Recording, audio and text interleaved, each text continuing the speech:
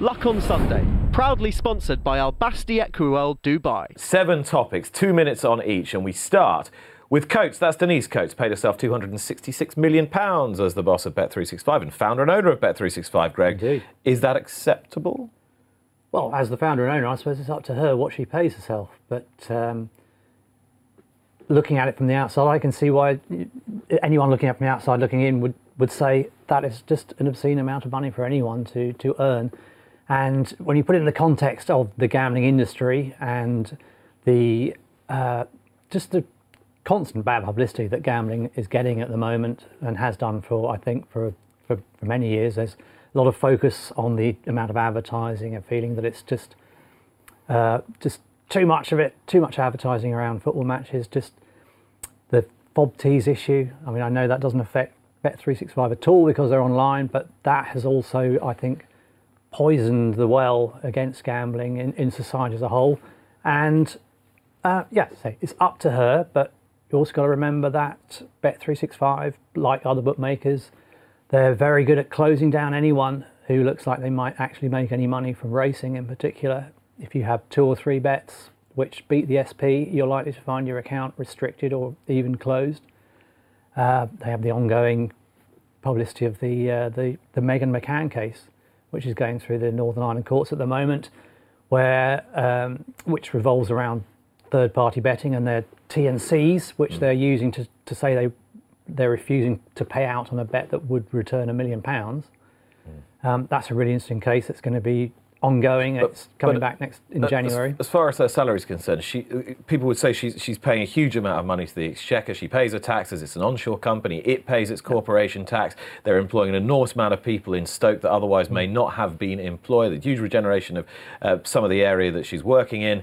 What's not to like? Well, but it's also it's a privately owned company. I mean, that's one of the keys to it. I'm sure that if it was a company with shareholders, they wouldn't be paying the chief executive anything like that amount of money. And the fact that it's a private company also gives them certain advantages in some respects over competitors, which have shareholders and perhaps approach the business of betting and gambling in a slightly different way. The bell has gone, so we move on to Bloodstock. I was working for Goffs at their sales this week. The top end was very strong indeed, the bottom end less strong. And Luke Lillingston in the Racing Post has given a very good interview to Lee Mottershead, in which he says that a third of the Bloodstock that is being produced and going through the ring essentially has been proven to have no value at all, which is a huge worry for the sport, isn't it, Henry? I think it's a massive problem, especially for commercial breeders or smaller commercial breeders. They can't compete, and if these horses are not being sold, they are fast going to go out of business. And if they fast go out of business, it's not necessarily a good thing, because the production line will stop, and we need a production line of horses coming into the industry. It's a fact. It's just as simple as that. We have to have that production line. The numbers are not adding up, because the BHA and to a certain extent Horse Racing Ireland are telling people that you need to produce these horses because we need big fields, we need product for people to bet on again, but the economics are not there for the producers, who are not billionaires, as Luke Lillingston said. The incentive's not there for the producers to produce the horses. And then there's always that lag behind as well, as power gets concentrated towards the top of the industry, and it's happening in jumping now, as it's happened on the flat as well. And the prices at the very top are fantastic. Tattersalls Book 1, extraordinary business yet again, but Book 2 and also Book 3 were diminishing returns week by week. And that's Tattersalls, and there are other sales which aren't even on that level. Well, it's the same at Keeneland, at Facey Tipton. Goff's Orby sale was a barnstorming sale. Tats Book 1, you're right. Further down, it's difficult. And you sense that people are looking 3 years into the future and seeing further concentration in ever fewer hands, more concentration of power at the top, and the market's just not there for the horses that aren't going to be part of that. So what do we do about it? There is no simple solution. No. That is the real thing. It's all very well saying we need more money, enterprise money, and all that sort of thing. It takes an awful long time to feed through into the industry. I think one of the real problems is the cost of stallions per se. They are very, very expensive for breeding horses that end up being sold for, well, let out unsold. It's never a good scene, that. So first suggestion, perhaps these stallion fees need to come down a bit, and hopefully the market will dictate that, or possibly the market will dictate that. Let's have a look at Nicky Henderson in action yesterday. This was an unusual sight. He's just measuring the size and stiffness of the fences, and you'll see in a moment he uses his twitch. He uses his shoulder to measure the fence, so he can presumably, when he next goes to a race course, can work out how it measures up to something similar. But the trouble is he's raised his left shoulder when he's done that, so when he puts it down again, he's going to get an inaccurate reading. But the serious point underlying this is, were the fences at Haydock too stiff, Henry? I think, or big? I think obviously they'll have to look at the amount of haulers there were yesterday. There were probably too many, but I think there's an awful lot to do with the construction of a fence. It's not necessarily the stiffness of the fence. It's to do with the belly on the fence, the ramping on the fence. There are all sorts of connotations that come into building fences, and I have my own schooling on them, but lots of people build fences extremely well on lots of race courses, and they are very capable at Haydock at looking at this, and I'm sure they will, and I hope they don't have the same number of falls at the next meetings, but I'm sure they'll get it right. And they've already said that they're going to sort of take the stiffness out of them. And there was me, Nathan, thinking that all fences had to be built to a uniform standard as stipulated by the BHA. Well, exactly, yeah. I mean, I was at Ascot yesterday filming, and I had jockey coach with me, Nick Bentley, and we didn't see any racing from Haydock yesterday, apart from the Betfair Chase. We made sure we were going to watch that, and the first thing we did was, after the first few obstacles, we were thinking, these are the best chases in the world. Why are they jumping so big and bold like that? It was just weird to watch them jump like that. So there's obviously an issue with probably the shape of them or the look of them, because these are the best chasers in the world going around there. So it obviously needs looking at, but it was a great result anyway. It's a bit of a throwback, isn't it, Henry? Having fences like that, because horses being made to jump them rather than hurdle them. You're old enough to remember Twin Oaks going around Haydock. Absolutely, Twin Oaks and Rhinus and horses like that. Just, that it did look that way yesterday. They were like houses around there years ago, weren't they? They were big. It used to be scary going around there. Men were men. What's more dangerous, having fences like that or having fences that are soft so horses take a liberty with them? I think horses stepping at fences and learning to step at fences, and you have faster falls because they're stepping and going faster. That is a side of it that isn't very good either. You cannot have fences that are too soft. That, I think, is a debate that is going to sort of dribble to a conclusion, because I think Haydock are going to address this issue fairly soon. One that probably won't dribble to a conclusion anytime soon, because it's appeared on this list several times, is the quality of how races are started under National Hunt rules. And our very own Steve Mellish had his thoughts on the start at Ascot of the introductory hurdle on Friday afternoon. This is the thing that annoys me absolutely most about jump racing. I can't think of anything else that annoys me more. I sit on committees where trainers moan about their handicap mark. Well, they're perfectly happy to give away 5 lengths at the start, which equates to a bit. Now, I realise not every horse wants to make the running, but that was single file.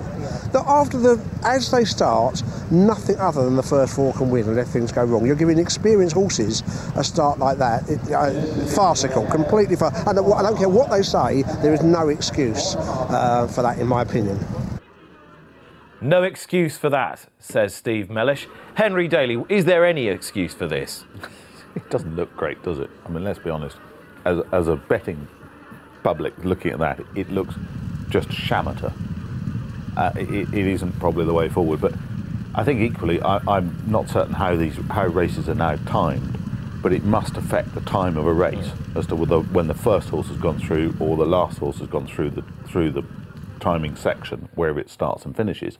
You get times of races are very important. We have that can't be a very good thing. But more importantly, every horse has to be seen to have an equal chance at the start. Imagine if it was a running race, a track and field, people would just think you were completely crackers.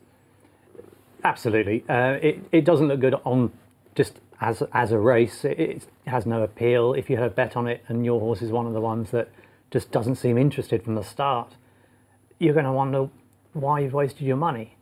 It also then has knock-on effects in terms of the form. I mean, as a piece of form, what's it going to be worth? It's not good for the sport. how do you? The very fact that we're still talking about it and we keep talking about it suggests that it is a difficult one to address.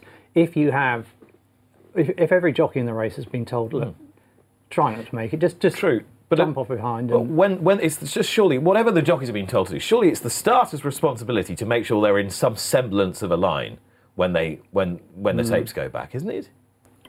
He said if they've lined up like that, he can't let them go. He says, right, come on, just get yourselves in a line. I've seen it. They start point to points better than that. The starters don't have the power nowadays to ask a jockey to move forward. He does not have that power within his remit. Is that right? Well, I think so. Yeah. I mean, like I say, obviously all those lads have been told, you know, take your time, get your horse settled, and then get into the race. But I mean, obviously they were that spread out. It was the aesthetic of that looks awful, doesn't it? That's the thing.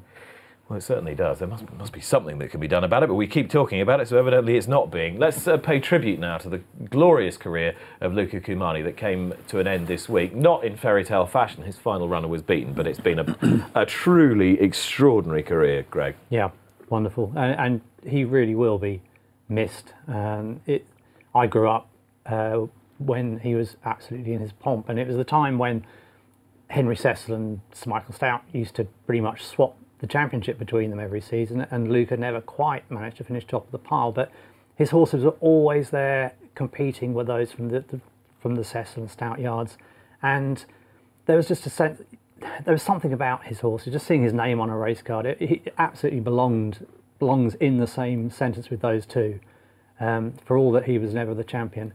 He had some wonderful horses, and you could always rely on his horses to run their races if he had one that was good enough to run in them. And a pioneer as well, Nathan. You talk about the global racing, a pioneer, Ptolomeo and Barathea, and any amount of horses that he took Japan Cup winners as well. Not just horses, people. You know, a great guy to develop people. You know, all them great jockeys that have come from there.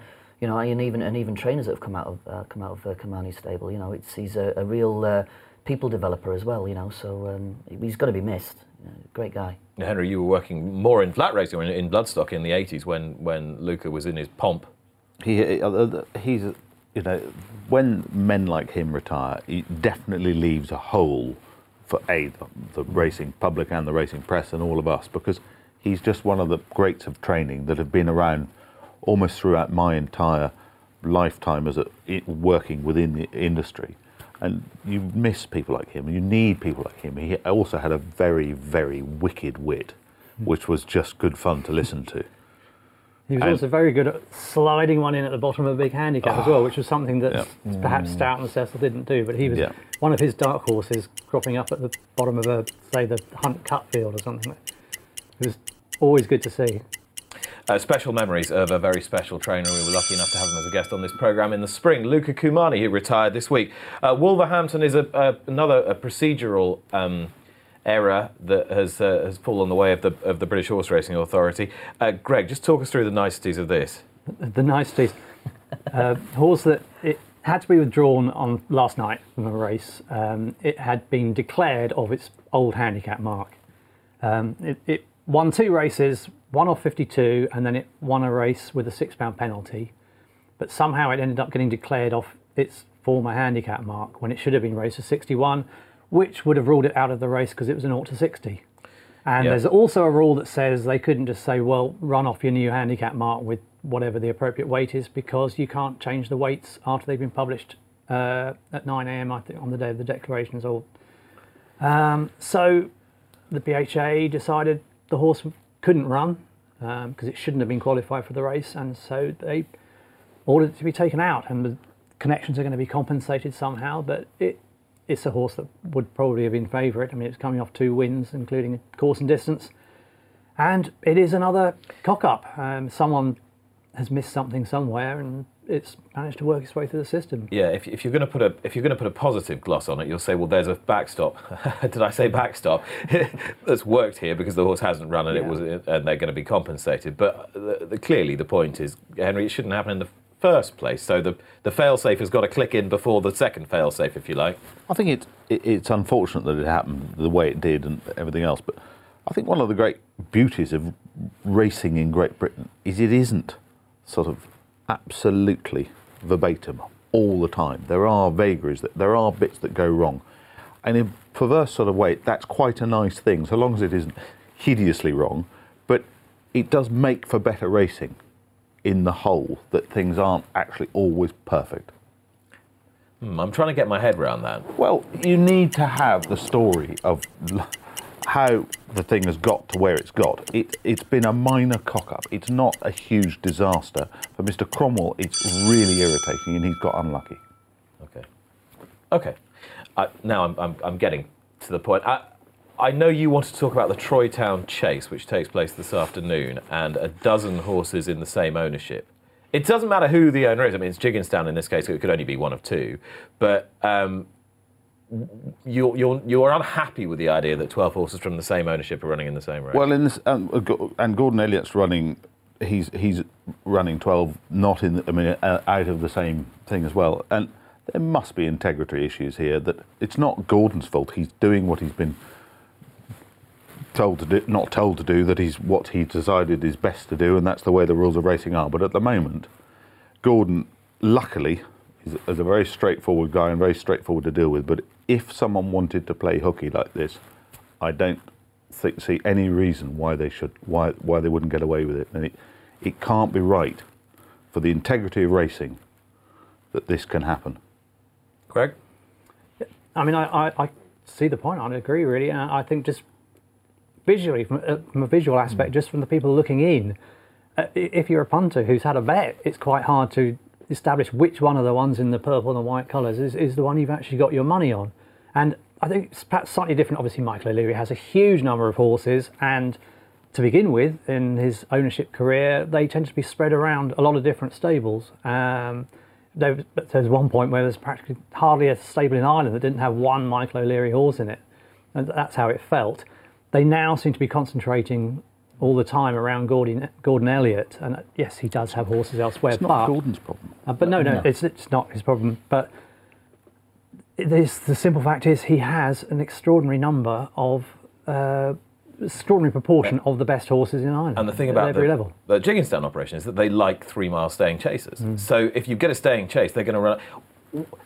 They would say, well, we've got all these horses. You want competitive racing, you want numbers. We'll run them all against each other, and they're all going to do their best. So what are we supposed to do? There doesn't appear to be a very obvious solution, apart from the fact that just the other side of it is the integrity issue, which is again, I think, a big issue. So it's a perception issue again, irrespective of how those horses are actually run. And the scale of it as well. I don't think there's ever been scale like this. JP McManus used to have a lot of horses, but it was never a case of having 12 in one race, I don't think. Well, certainly plenty to chew over this week. Hopefully I'm not sure we've put forward many solutions, but we've highlighted plenty of problems.